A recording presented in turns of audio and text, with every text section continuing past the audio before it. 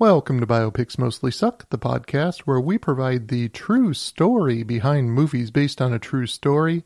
Today we're going to talk about the movie Never Cry Wolf, probably the best movie you've never heard of. It is a film based on the true story of Farley Mowat, a man who went to the Arctic to study the wolves, and the book he wrote changed how people look at wolves and kicked conservation efforts into high gear. Children in Canada still read his book in school to this day. My guest for today's episode is my frequent collaborator, John Helix, a local musician in the San Diego area. Find him on Facebook and Twitter at John Helix Official. Our good friend Dawn joins us as well to give her opinions and insight into the film. Never Cry Wolf gets a 7.5 out of 10 rating from the Internet Movie Database, a 100% fresh rating from Rotten Tomatoes, and it doesn't even get listed on Metacritic. Oh, Metacritic, what are you doing? You have a page for the actor who stars in this movie, Charles Martin Smith, but no mention of one of his best films? Jeez! How is Never Cry Wolf as a movie? It's excellent, by the way. I just want to stop here and say how much I love this film. And how is it as a presentation of the true story of Farley Mowat? We'll talk about it and give it a grade for entertainment and a grade for truthfulness. If you're ready, let's get started. If not, just hit pause. We'll still be here.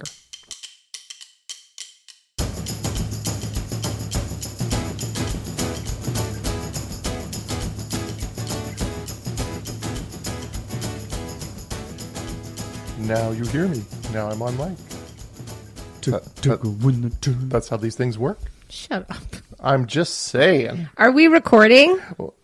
You want to look? Yes. Okay. Oh, wait, that's the wrong movie.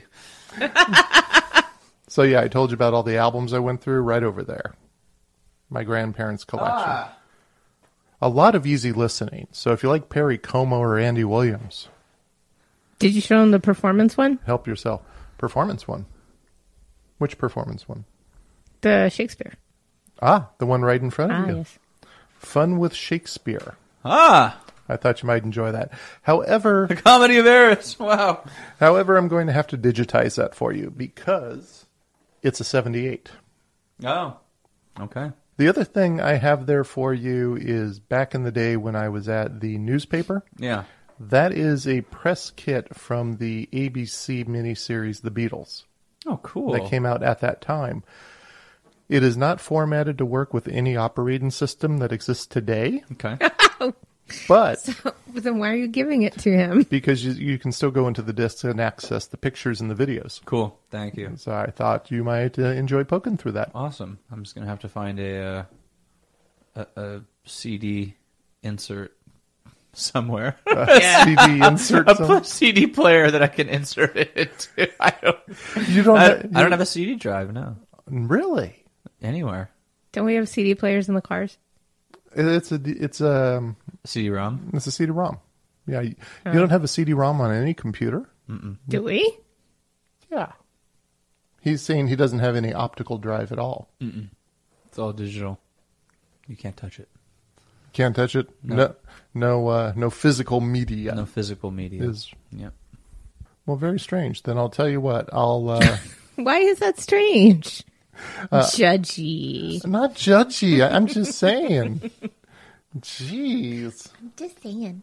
So I'm a digital minimalist. I just don't want the stuff. Yeah. I just don't want the clutter. I want the computer and everything, but I just don't want the stuff. I want e-clutter.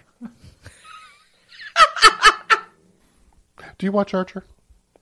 You showed me a couple of episodes. It was great.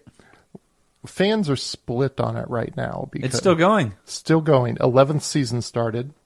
And what's happened for the past 3 seasons is Archer has been in a coma.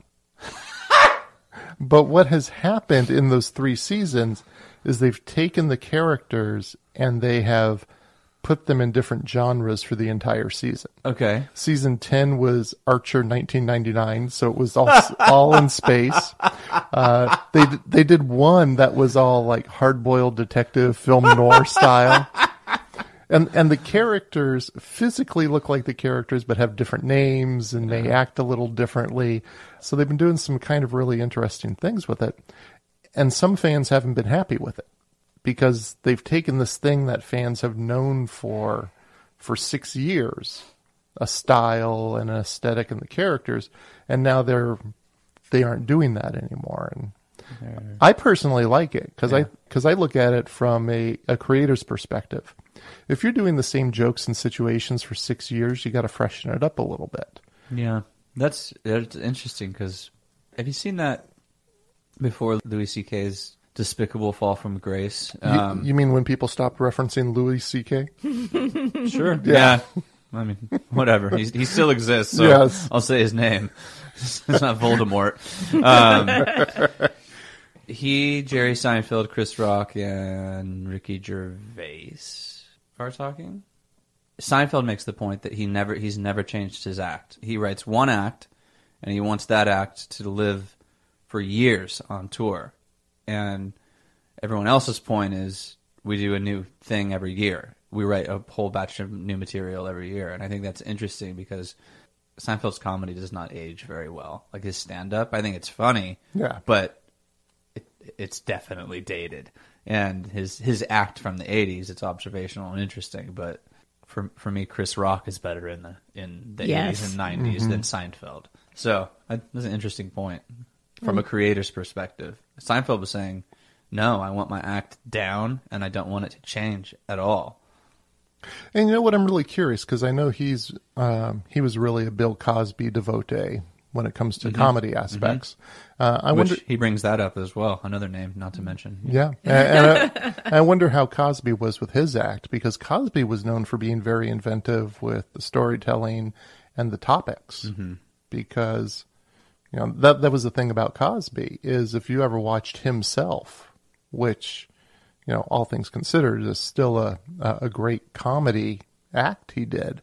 It's not the usual set up punchline, and a lot of the stuff is very memorable, but very safe as well.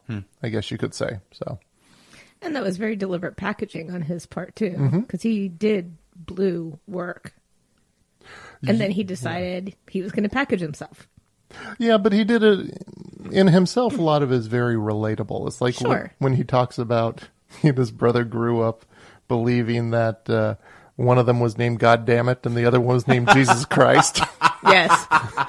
Because they're like, God damn it, get over here. Jesus Christ. Yeah, no, I remember. I'm not disparaging that in and of itself. I'm just making the point. He crafted a package. Yeah. It was very purposeful. It was almost a character.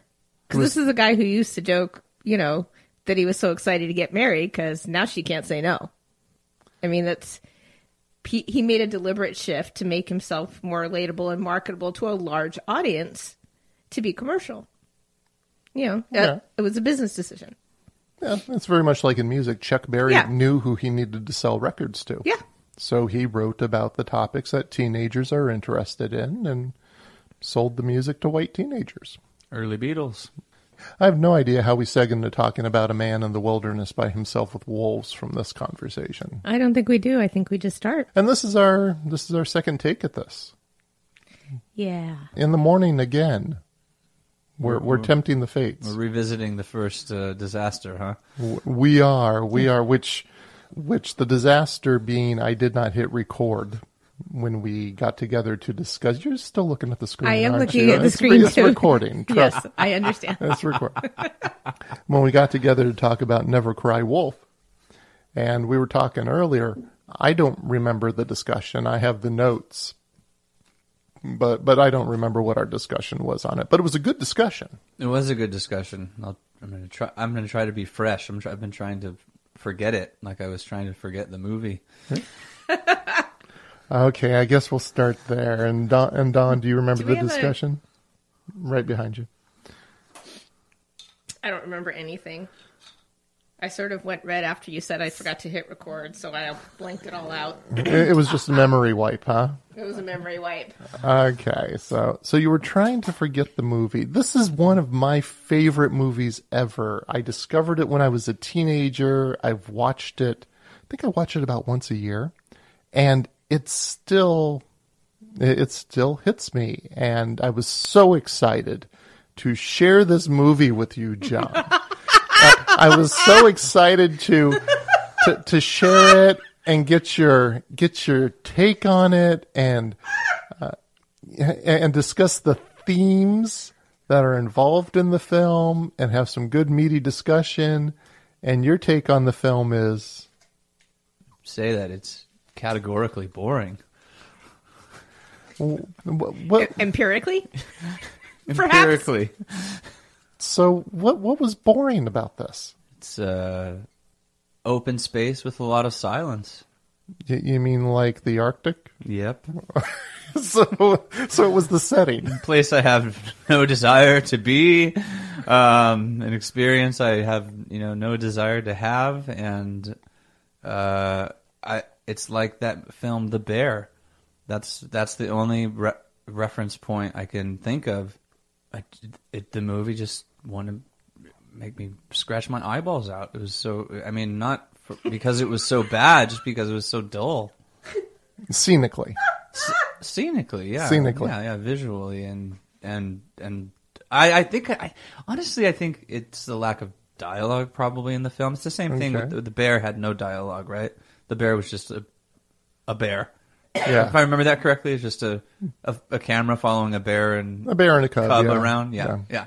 So it was kind of like that with a human being.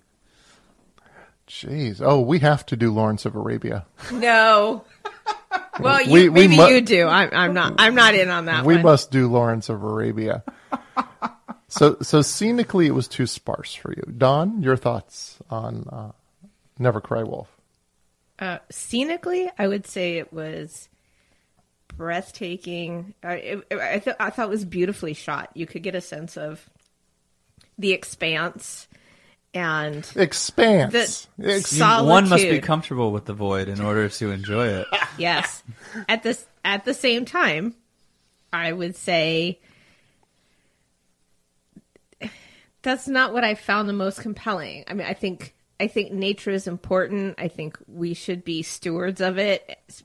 And that gave me an appreciation for the way the wild was presented and how man is infringing on it. It doesn't fill me with a desire to be there. Oh no, me neither. I've not, no. Or any form of outdoors. I know rocks. Yeah, no rocks. I don't. That might be it too for me. Yeah. There's just too much natural landscape, I think. And for someone who I like pavement, like concrete. So it's I like the wilderness of a good library. Yeah, that's a good way of putting it. I think if if nature doesn't do anything for you, I think it's a really tough movie to appreciate. Yes, I would agree. Well, let's talk about that because I don't know. I feel like I need to sell both of you on it a little more. It stirs in me the need for stewardship. It doesn't stir. It doesn't stir in me a longing to be there or be an active part of that stewardship. It makes me recognize that the people who are involved in the stewardship are vital. And it's interesting you say that because that was the actual intent of the true life account that the movie is based on by Farley Mowat, but we're going to get into all of that in just a second. But I think what we should do is let's go ahead and tell people what the movie is about now that they know John was entirely bored by it. And we'll go from there. Tyler is a government employee who is assigned to travel to the Canadian Arctic to study why the caribou population is declining. And Tyler is played by Charles Martin Smith, who I think was fantastic in this role. Fabulous. He's great in just about anything I've seen him in. The Untouchables. He was great in The Untouchables. American Graffiti. He played Frog. He was great in that. And with the caribou population, the theory is that their decline in population is due to wolf pack attacks. And Tyler is sent to confirm or deny the theory. His job is to study the wolves and kill one in order to examine its stomach contents. Tyler's journey begins in the local town where he meets the bush plane pilot Rosie, played by Brian Dennehy. Okay, And what do you? Why are you both laughing? What is it? Fucking smile. I love that in the plane. Oh, that shot through the windshield with the sun on him and the goggles and the teeth. Yeah. The teeth. Brian Dennehy, he was amazing in this film. Fabulous. Yeah, I enjoyed that. If the whole film could have been shot in the airplane ride, when that's a film I would want to watch, And I think what was great is there are a lot of films, well, I mean, there's not a lot of films, but films that do take place in Alaska tend to touch on the quirky, stir-crazy nature of the local population. And they never addressed it directly. They just had Brian Dennehy present it. Show, don't tell. Exactly. It was a whole show, don't tell. And it was marvelous when he goes outside of the airplane door while the plane is in flight. A Dennehy is worth 1,000 words. To fix whatever the problem was. And he has Tyler take the controls. Yeah. And Tyler's letting the plane lean to the left. And he's leaning back and saying, to the right, Tyler, to the right, to the right. It was just, yeah. He wasn't afraid for his life. He was alleviating the boredom. Oh, yeah. Yeah. Because his reaction was not a man who was on the precipice of death if Tyler didn't pull that yoke the other way. Yeah. Well, maybe he'd just become acclimated to the possibility of imminent death at any moment. Could be, but I do. He seemed to enjoy it. Yeah. That's the thing. It was alleviating boredom. Yeah. I think freaking Tyler out was the highlight of his day. But I think the other piece of that is it also plays into his character later on in the film, which we'll talk about. And he meets Rosie. Rosie flies him out to the middle of the Arctic wilderness, where he flies away, leaving Tyler with all of his many provisions from the U.S. government, including boxes of toilet paper and a typewriter and forms in triplicate. And that's one of the things I really love about this movie is the things they show in order to make a commentary.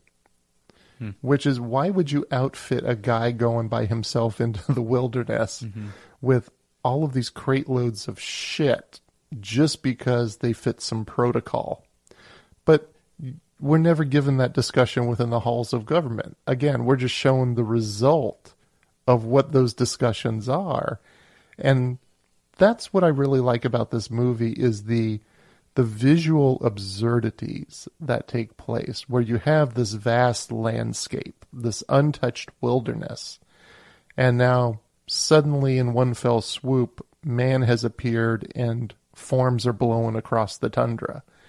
And visually, it's absurd, it's beautiful in a way, but it's also making a commentary that we don't have to be there but 10 seconds and we're already fucking it up. Mm-hmm. Like when Calvin and Hobbes go to Mars. Yes. Right? Yeah. Tyler, alone in the wilderness, is rescued by an Inuit named Utek, who gets him off the ice and builds a shelter for him. Tyler is alone in the wilderness and is studying the wolves and having social exchanges with them, such as marking territory, where he and the wolf end up creating an agreement of what the boundaries are. For the wolf, it took probably 5 minutes. For Tyler, it took much longer and many cups of tea as he went running around, urinating. He notices that there have not been any caribou in the area, but there are plenty of mice running around. And as an experiment to see if a large omnivore can subsist on a diet of mice, Tyler begins to chow down, which I think that was one of your favorite scenes in the movie. Well, it's so disgusting when he's got that skewer of mice and you can hear them squelching and he pulls them out of the gravy. It also shows his dedication to this particular experiment. But I love that he uses it to frighten the other mice. Yes. Because they're all lined up staring at him. And this is part of what you can also imagine is some of him, how he's seeing it. Because, the mice aren't really just lined up watching him eat other mice. But he's been there a while. So you can envision this is how he's experiencing it, that the mouse tribe has come out to bear witness to the death of their brethren at his hands. And then they go running when he's chomping through the mice with their little bones. Another Inuit named Mike arrives at the camp. He has been sent by Utek to provide companionship. Mike knows how to speak English and Inuit and is able to translate for Tyler and Utek. Utek will say something very lengthy, and it will always be from Mike, "That's a good idea." It's a good idea. Mm-hmm. Like the Ents in Lord of the Yes. Rings. They take 1 to 3 days or something to say. Frodo comes back. What was going on? We have just finished saying hello.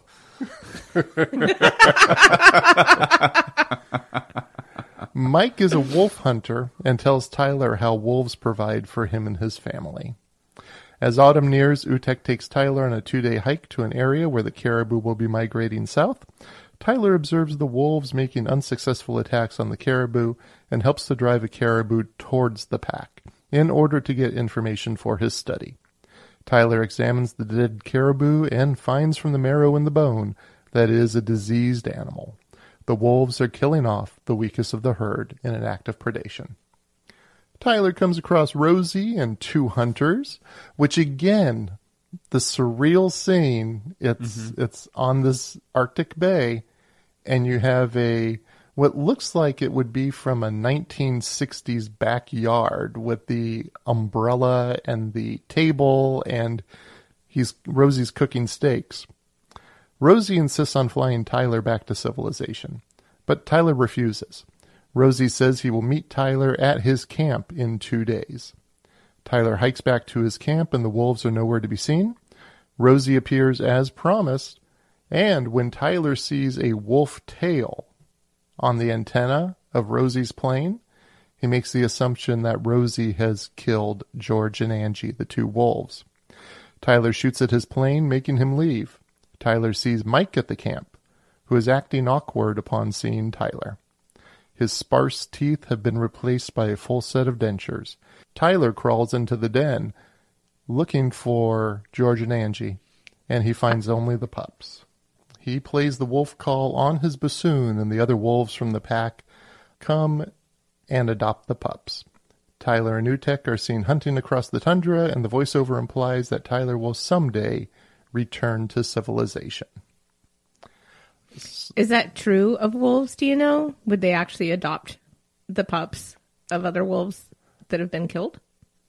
Good question. I'm not sure. I didn't find any research that showed that to be the case. Mm-hmm. But we're going to talk more about the research that Farley Moat did. He's the one who is Tyler in the movie, and where he pulled his research from as well. But let's go ahead and finish up talking about the film. So personally, I mentioned I've seen this since I was a teenager and loved it. I think it's beautiful and emotional. I think it's brilliantly shot.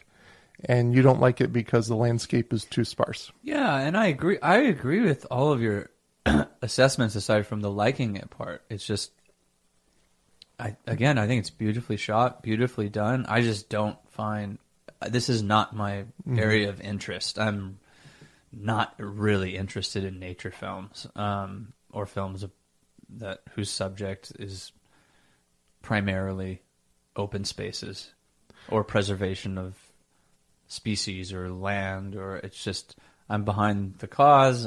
It's just not, it's not something I like watching in a film. And aside from those themes, for me, there's also a piece of what is a resource and who determines what a resource is. Because when it comes to the wolves, Tyler and Mike and Rosie have very different views on what the value is of the wolves. For Tyler, it's for research, to find this answer that the government has sent him to find. For Mike, it's to provide for his family. And for Rosie, Rosie didn't actually have a role with the wolves, it turns out, in the movie. So the question is, what is a resource when it comes to how humans determine it? And who gets to make the determination on what a resource is? And what I like about the film is there really aren't bad guys in it. I mean, you can be all for Tyler and you could be unhappy with Mike, but that's Mike's reality. And that's Mike's reality in the environment that Tyler has inserted himself into. So who is Tyler to make a determination on what is right and what is wrong in any way? Well, and you're also in going down that road, you're applying a human system of ethics and logic and reason and you're considering humans separate from the natural world. So I think if you're talking about Mike, I think there's a very different interpretation of one's relationship to the natural world and its animals and flora and fauna, etc. When you're part of that system, you're killing within that system because you need to, right? But if you're not an active part and you're inserting yourself into that system, it's almost like you're bringing a human perspective to something that is inherently natural. But again, this is just getting into the discussion of whether humans are or are not a part of nature. And what I was thinking about as you said that is there is a distinction on how the Inuit relate to the natural world versus to how Tyler relates to the natural world. And the natural world is much more a part of the daily life of the Inuit than it would be to Tyler. So, yeah, I think you're absolutely right on that.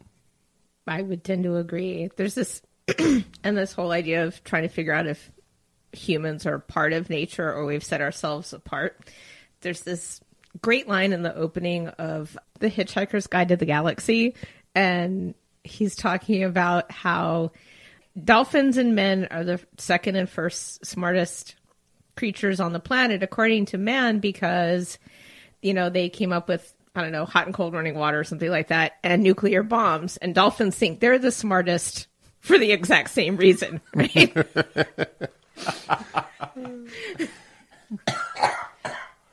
Excuse me. We're part of nature, but we're also bound and determined to dominate it as though somehow it belongs to us to serve us rather than for us to serve the rest of nature if we truly are the smartest and most capable creatures on this planet.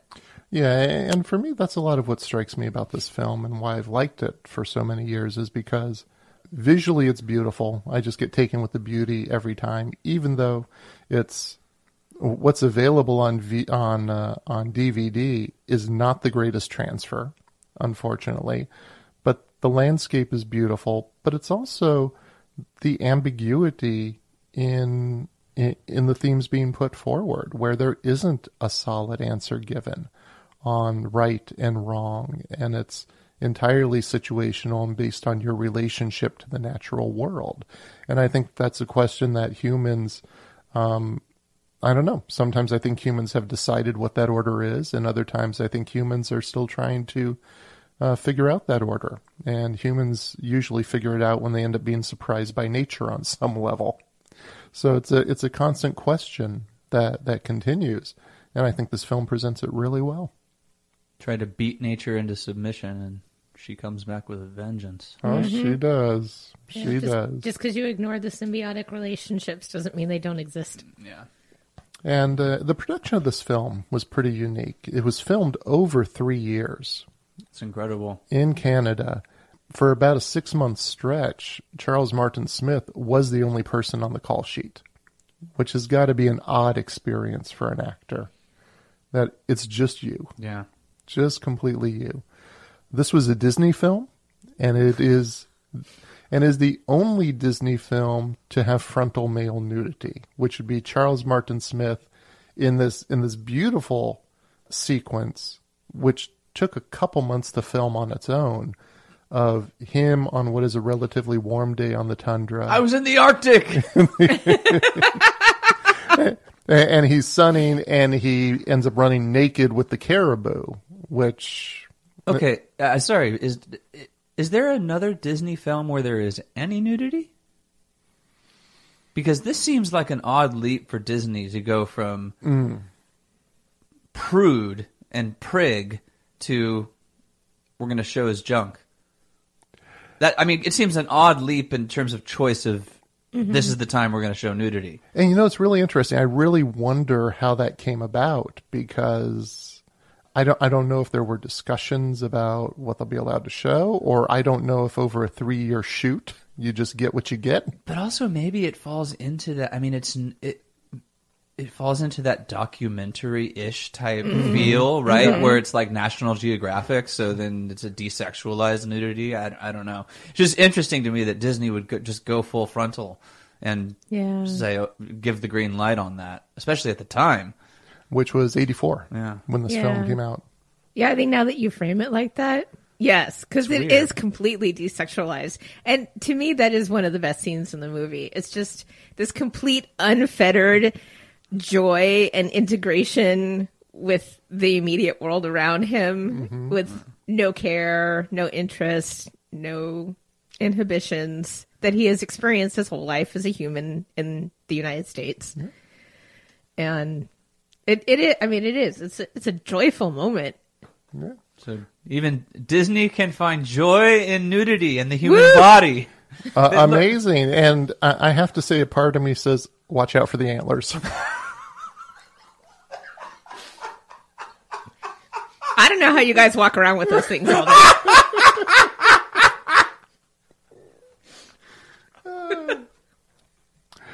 So two characters we talked about, Mike and Utek, they are actors who didn't appear in too much afterwards.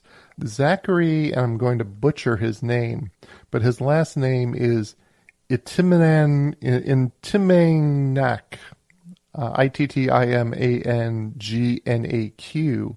as Utek. This was his only film that he did. And I love him in this role. I love his quietness. I love what he brings to it. And Samson Jora played Mike, and he appeared in a couple more films.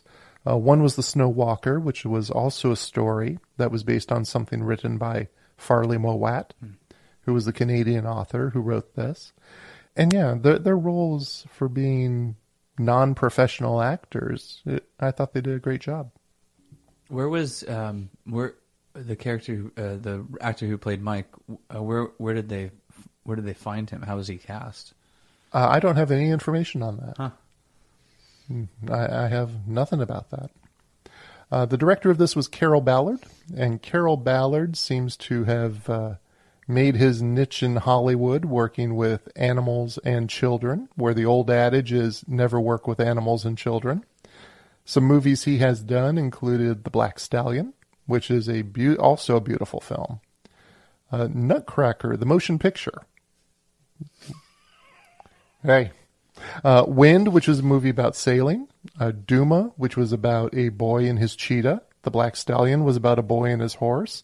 Fly Away Home was about a girl and her goose, where she tends to an injured goose and it returns to the flock. So he definitely has a niche of children and animal films that he's done well in. I think the phrase is family-friendly films. Family-friendly, yes. And Charles Martin Smith, he was so taken with that area they filmed in that you don't like, that he moved there. Permanently? Permanently. Wow. And he also became friends with the author Farley Mowat. And he was in American Graffiti, Starman with Jeff Bridges and Karen Allen. Starman. He was the government agent in that. The Untouchables. And after this film, he moved to Vancouver, Canada, and he became a director. And very similar to Carol Ballard doing films with animals and children, Charles Martin Smith directed Air Bud. He directed a Dolphin Tale. He directed A Dolphin Tale 2. He directed The Snow Walker, the film I mentioned that Samson Jora appears in. He directed A Dog's Journey Home. And something to elevate his cred as well would be he directed the first episode of the TV series Buffy the Vampire Slayer, the episode titled Welcome to the Hellmouth. Okay, that raises him for me a little bit. There you go. Out of I have to family admit, friendly. Buffy was one of my very favorite guilty pleasures ever, and I probably would watch it again. Didn't they do like Didn't they do a remake of that or something? Well, They're talking about it. Okay, well, okay. For Buffy, you had the movie that had Kelly Swanson, and why am I blanking on the? Sarah Michelle Gellar. Sarah Michelle. No, the actor who was in the movie. Paul Rubens was in the movie, Yeah. and so was For which role, honey? Beard, gray hair. One of my favorite actors I'm blanking Oh, on was in Donald Sutherland. There you go, Donald Sutherland. Donald Sutherland was in it as well. So apparently the studio had a lot of influence on the tone of that. Joss Whedon wasn't happy with that. And then they made that movie into a TV series, and Joss Whedon could have the control and have the tone he wanted on it. But they're Are they thinking about remaking it? I think so. Oh, no. I heard they're doing a Don't remake. do that. Yeah. I know. No. But it's everything from the 70s, 80s, and 90s must be remade No. at this point. No. Yeah. No, it You must redo not. everything. Because now people who were young in the 90s have kids, and they want to introduce them to the things that were in their youth. And then here's what happens. You do something like you remake Footloose, and people go, oh, hey, whatever happened to that remake of Footloose? And people say, oh, it came and went. It's gone. So why? Just, no, I'm not a fan of that. It's funny, the phrase straight to video doesn't mean anything anymore, right? Oh, yeah. No. Interesting, right? Because that's what you COVID say. has wiped it out. Yeah. But Yeah. But that that- used to be such a besmirching. It was of like beneath a B movie, it used right? to have a stigma. Right? some- yeah. Oh, that one, it went straight to video. And now for a movie to go straight to on demand, it's It's you're going to make enough money off of it while people are stuck at home with COVID. well, and Yeah. it'll be interesting to see once things come back to normal. Is that still going to remain? Are people still going to see them at home instead of go to movie theaters? Well, I mean, you know what Nietzsche would say. At this point, when you get to a level of so much pleasure, people will essentially stop striving to move beyond it. So you'll get to a point where people basically push buttons and blink. Movie, walk outside, no. Which was also very Fahrenheit 451 Yeah, absolutely. as well. The rooms with the screens. Yep. And Yep. Well, and that's where they took The Good Place as well. The TV series. oh yeah, Toward the Yeah. end, it explored Kant and Nietzsche and a couple other philosophers and took to the logical conclusion what can possibly happen with eternity. Yeah, no, The Good Place was great. Yeah. It was really good. Now on Never Cry Wolf, let's give it a rating for Oh, right, Never Cry Wolf. entertainment. Yes, that's why we're here. Let's give it a rating for entertainment out of 4 stars. Dawn, what would you give Never Cry Wolf as a movie? I'd probably still give it a 3 just because I enjoy looking at the scenery and I thought it did what it intended. All right. And John, 1 to 4 stars, what would you give Never Cry Wolf?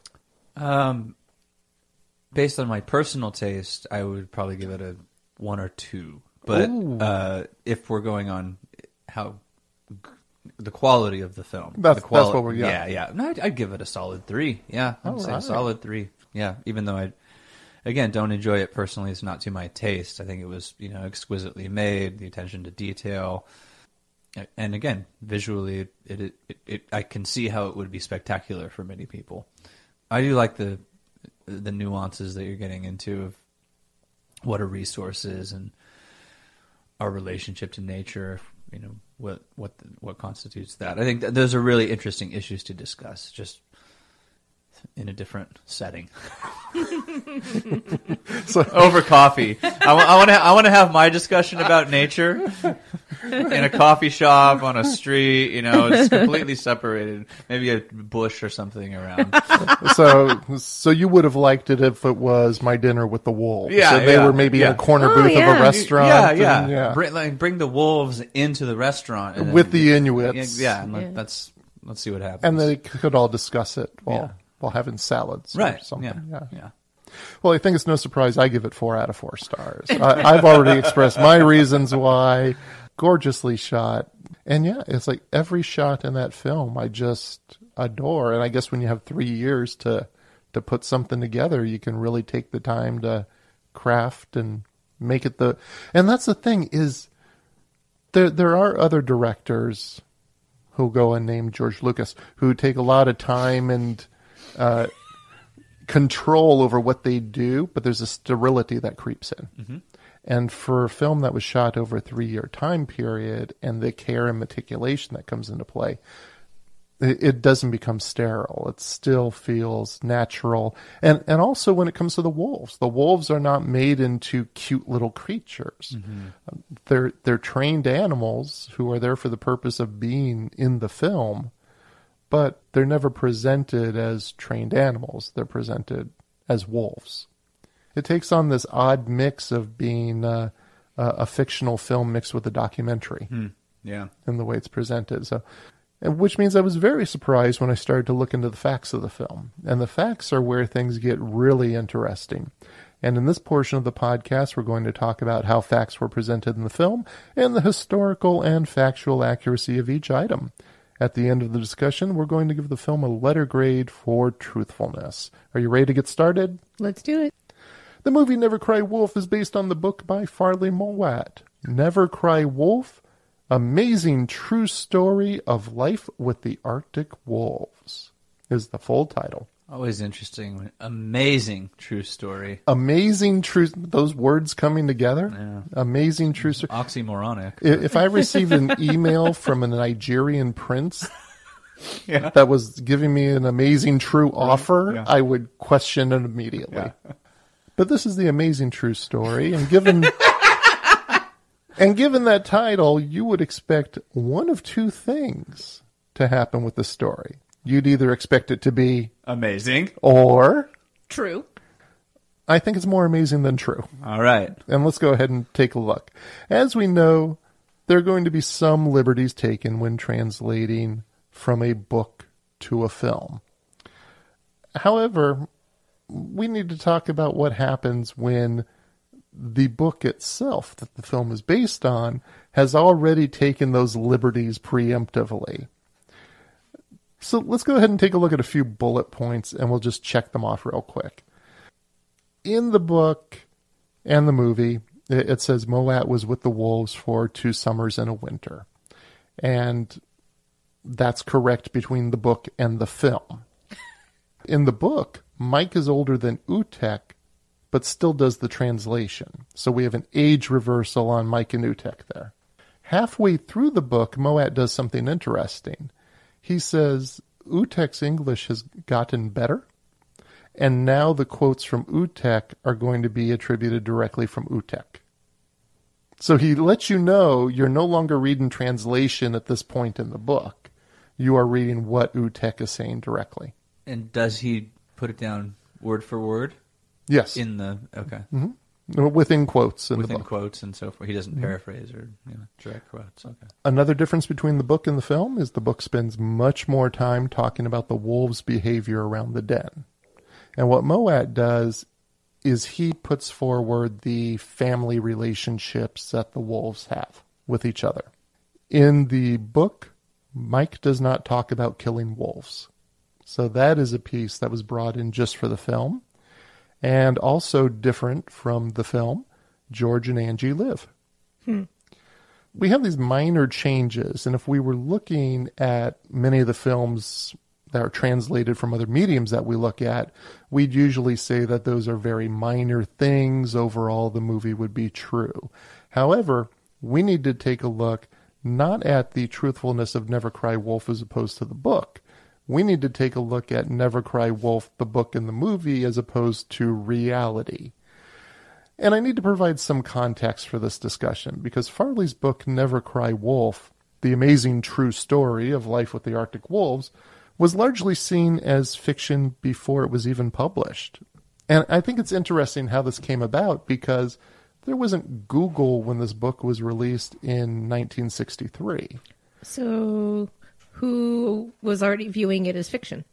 People who were in scientific research circles.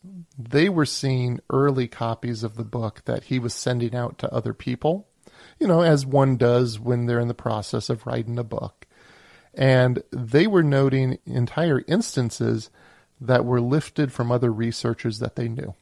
However, the real push to prove how fictional Never Cry Wolf was didn't occur until 1996. And the reason why is because without Google, this was all happening within scientific research circles who knew each other, knew each other's work, and they were also able to readily identify what Mowat had plagiarized. But there was a Canadian magazine, a literary magazine called Saturday Night. And what they did is they took Mowat's personal papers, which he had donated to a university, and they used his own personal papers to refute his true story. That is detailed in Never Cry Wolf. What you read is not what you read. In fact, That's what I said. They used his own research. and this magazine, Saturday Night, put it all out there on the cover because the cover of that issue had a caricature of Farley Mowat with a Pinocchio nose. Huh. So they were very upfront on what their view was with this. So let's go ahead and take a look at some of the things they refuted. The first is that Mowat was alone in the Arctic on an assignment. And so in the movie and the book, we have Tyler in the movie, Mowat in the book, was sent to the tundra alone with the job of providing the proof to support killing wolves due to decreasing caribou populations. He was responsible for filing scientific reports of his findings. Mowat said that he was there for 2 summers and a winter with only Utek and Mike to provide company as he watched the wolves' behavior. He said that in the book? Mm-hmm. In the book, Mowat really paints the Canadian Wildlife Service, CWS, as an agency that is just hell-bent on killing as many wolves as they can. What really happened is that in 1940, there were 3 million caribou wandering around Canada. By 1948, that number had shrunk to 670,000. And the CWS viewed the wolf population as the reason for this huge decrease in population over a short period of time. And the answer from the CWS, Canadian Wildlife Service, was that wolf control was viewed as a legitimate method of mitigating the caribou decline. So we have man coming in and trying to bring a balance back to nature, which sometimes works, sometimes doesn't. The scientific reasoning was that since wolves are carnivorous hunters, they placed a great pressure on the caribou population. But isn't that just nature? Yes, Yeah. but man in his infinite wisdom viewed an imbalance taking place in nature and moved Corrected that Yeah. imbalance. Yeah. Between 1952 and 1962, 12,000 Canis lupus were killed by the CWS. Control measures tapered off after 1959 when the caribou population started to rebound. So the CWS was following the data. Wolf control measures ended permanently after 1962. Mowat's book was released in 1963. In reality, Mowat was a junior member of 2 two-man research teams. His time doing this work told...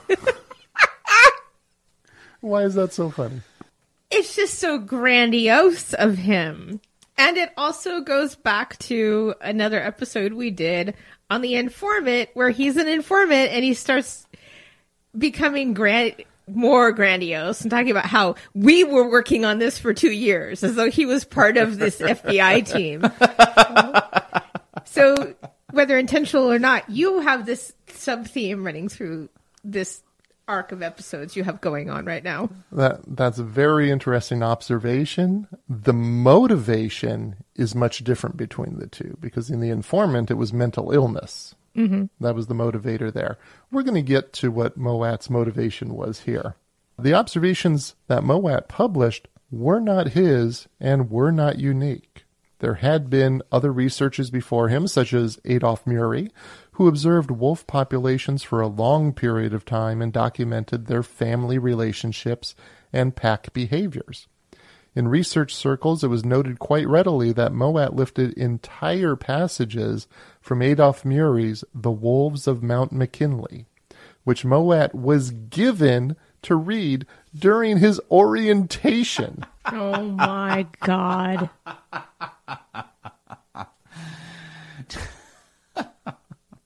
And then, okay, that is some balls out. You're going to crib from the book that you were given to read for your orientation. Yeah. Murray was an advocate for conservation of the wolf population. What Mowat succeeded in doing was bringing these arguments to a public audience.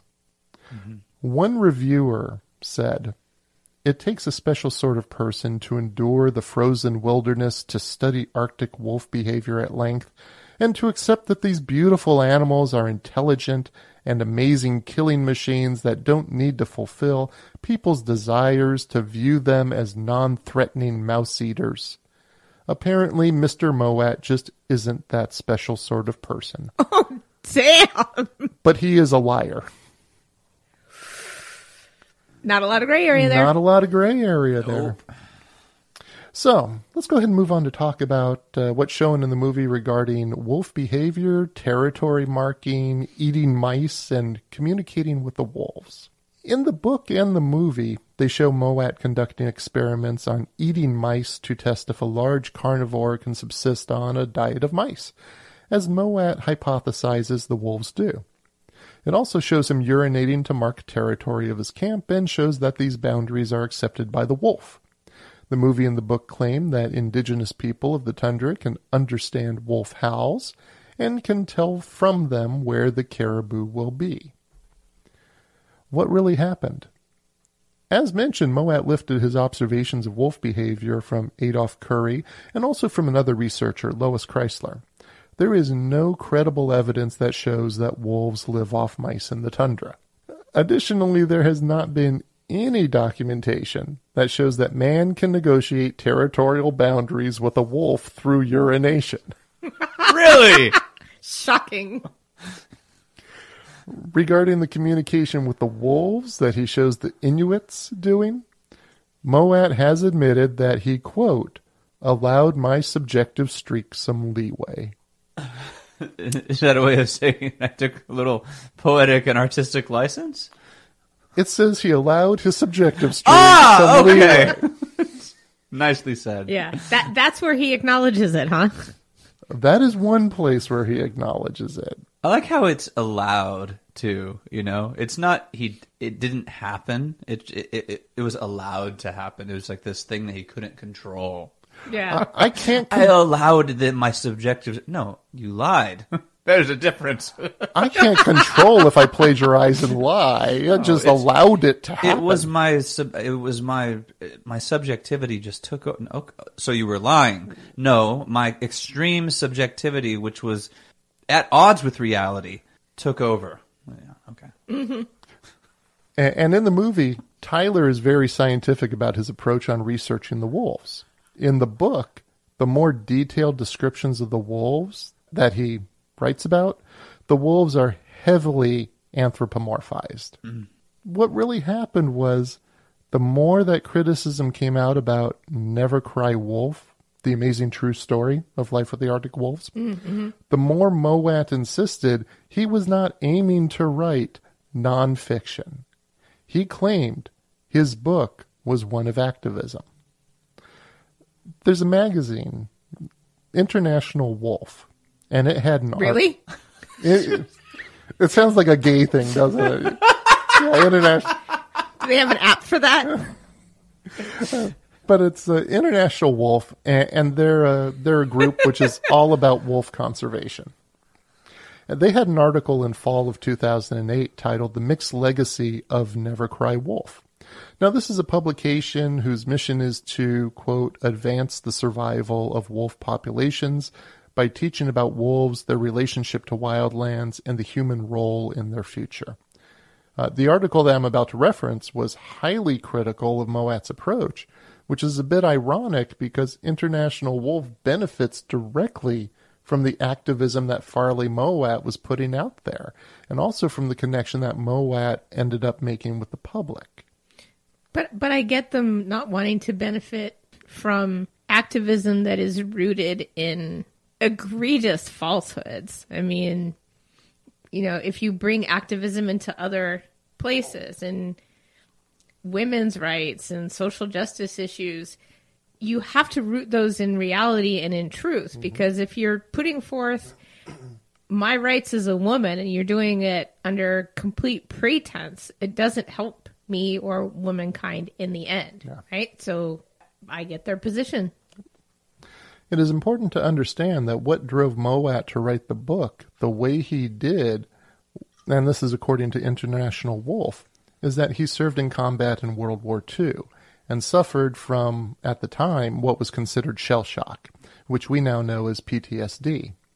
I would like to make a small correction on that and digress a moment.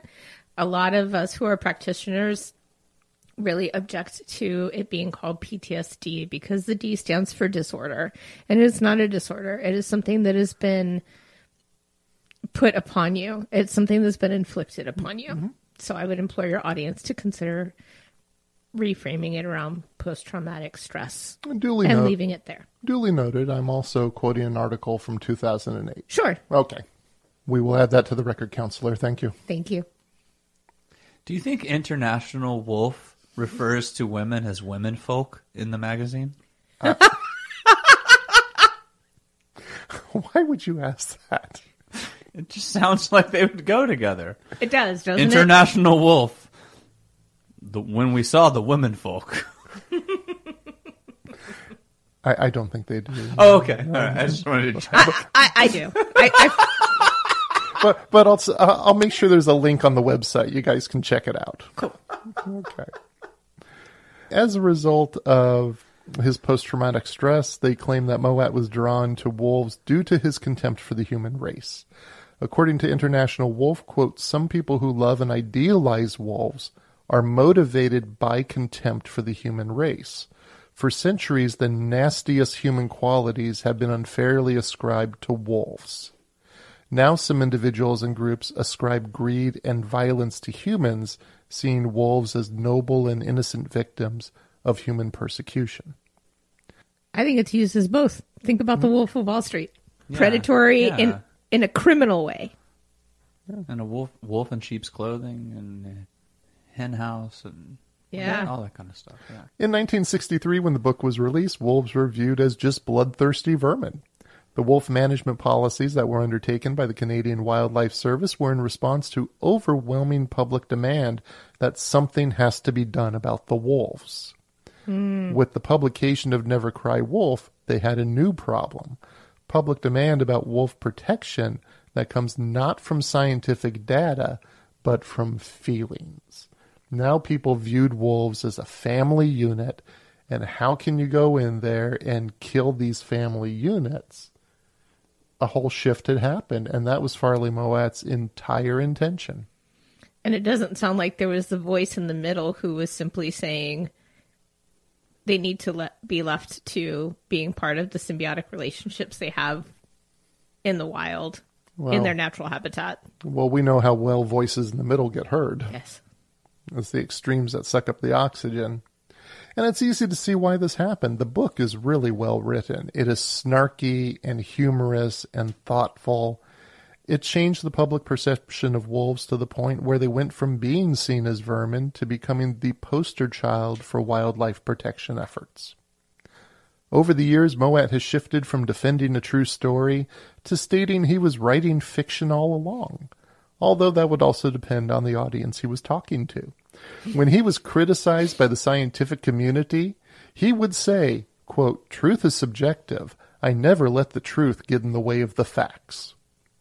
When speaking to the public, he insists he is trustworthy. Prior to the publication of the book, Mowat had correspondence with a Dr. L. David Meck, who was concerned with factual errors in Never Cry Wolf. Mowat's response was that he's not a scientist. Quote, I had hoped that my approach, which is that of the creative writer, parentheses, perish the phrase, end parentheses, rather than that of a scientist would be so obvious that there would be no danger of anyone deciding to use the work as a serious reference text. But wasn't he part of a scientific team, junior though he was? Yep. When Mick suggested warning readers that the book wasn't meant to be taken seriously as science, Moet refused. Quote, a foreword in which I explain that my story is not entirely factual would invalidate the point of my book, which is of course to establish to the public a more reasonable attitude towards the wolf. So he was trying to have it both ways all throughout. And so what we have here is we have liberties that are being taken in the book, not to enhance the story, but in order to create activism and to make a change in the public's response towards the perception of wolves, which he was largely successful in doing. But this makes it tricky.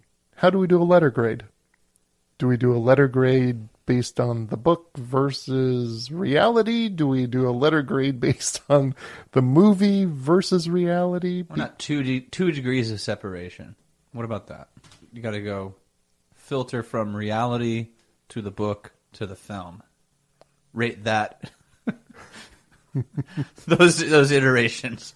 Book to reality to the film. So are we going to do two sets of grades? I have no idea. I don't either. Yeah. I'm stumped on this. But let me just ask you, if you're comparing reality to either the book or the movie, the letter grade you would give either is? Pretty low. D. D? Yeah. D for you, Dawn? Definitely a D. Definitely a D. A very low D. Do we average this out then, like in school? Well, so you get a grade for reality to the book, which is a D, maybe a D minus, and then from the book to the film, which is probably a C minus. So it's barely passing. I don't think one is going to throw the curve here. It's just a D. It's D. D's all around for this one. Sounds good to me. D's all around. I'll go with that. 3.5 for the film, but D's all around for the reality. But I find it really, really interesting. Here you have a guy who is just, he's hell-bent on changing how the public sees this, and he doesn't care whether he's seen as being truthful or not. Where have we experienced that recently? Let me think. Where in recent history? I don't know. I'm stumped. I'm at a loss. Yeah. So there we go. Never Cry Wolf. Dawn, thank you for joining us. Sure. John, thank you. Thank you. Now is the time when we fact check ourselves. I can't possibly presume to have every answer for every question that comes up during our conversations, and sometimes our guests will ask me to do some extra research, and I share that information here. For instance, Dawn asked if wolves really do adopt orphans from another pack, as it says in the film. This one gets a little complicated. The general consensus is that all adult wolves raise young within their own pack, but it is thought to be rare that wolves would bring in orphans from another pack. That would mean that all of the adults from the other pack would have had to die to leave the pups abandoned. And apparently that just doesn't happen that often. However, wolves can split off and form their own pack, and I suppose they may adopt pups in that instance. On the other hand, there have been documented instances where wolf packs have adopted humans. In Spain, Marcos Rodriguez Pantoja was a 7-year-old boy in the 1950s. He was abused by his parents and was sold to a goat herder as a slave and was abandoned in the woods at some point after that. He was able to kill small deers and attracted the attention of a wolf pack with whom he lived for 12 years. When he was found at the age of 19 by rural police, he could barely speak. Today he is 74 years old, he lives in Spain, and he gives lectures about his experience. So, maybe adopting from another pack is possible, but the conditions have to be right. And John wanted to know how Samson Jorah, the actor who played Mike in Never Cry Wolf, how he was cast. But unfortunately, there's really no information about Samson. He's been in a few other movies connected to Farley Mowat or connected to Charles Martin Smith, but the only information out there on the internet about him is only in connection with the movie Never Cry Wolf.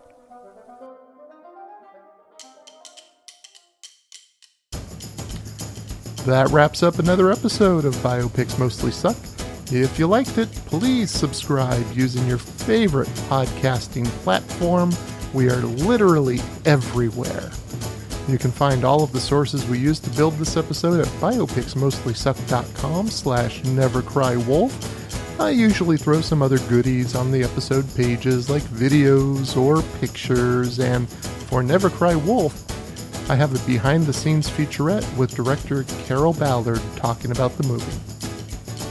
I want to thank John and Dawn for talking about Never Cry Wolf, one of my favorite movies. You can find John Helix on Facebook at John Helix Official. You can find his music in most places where you go to get your music. How are we doing with this project?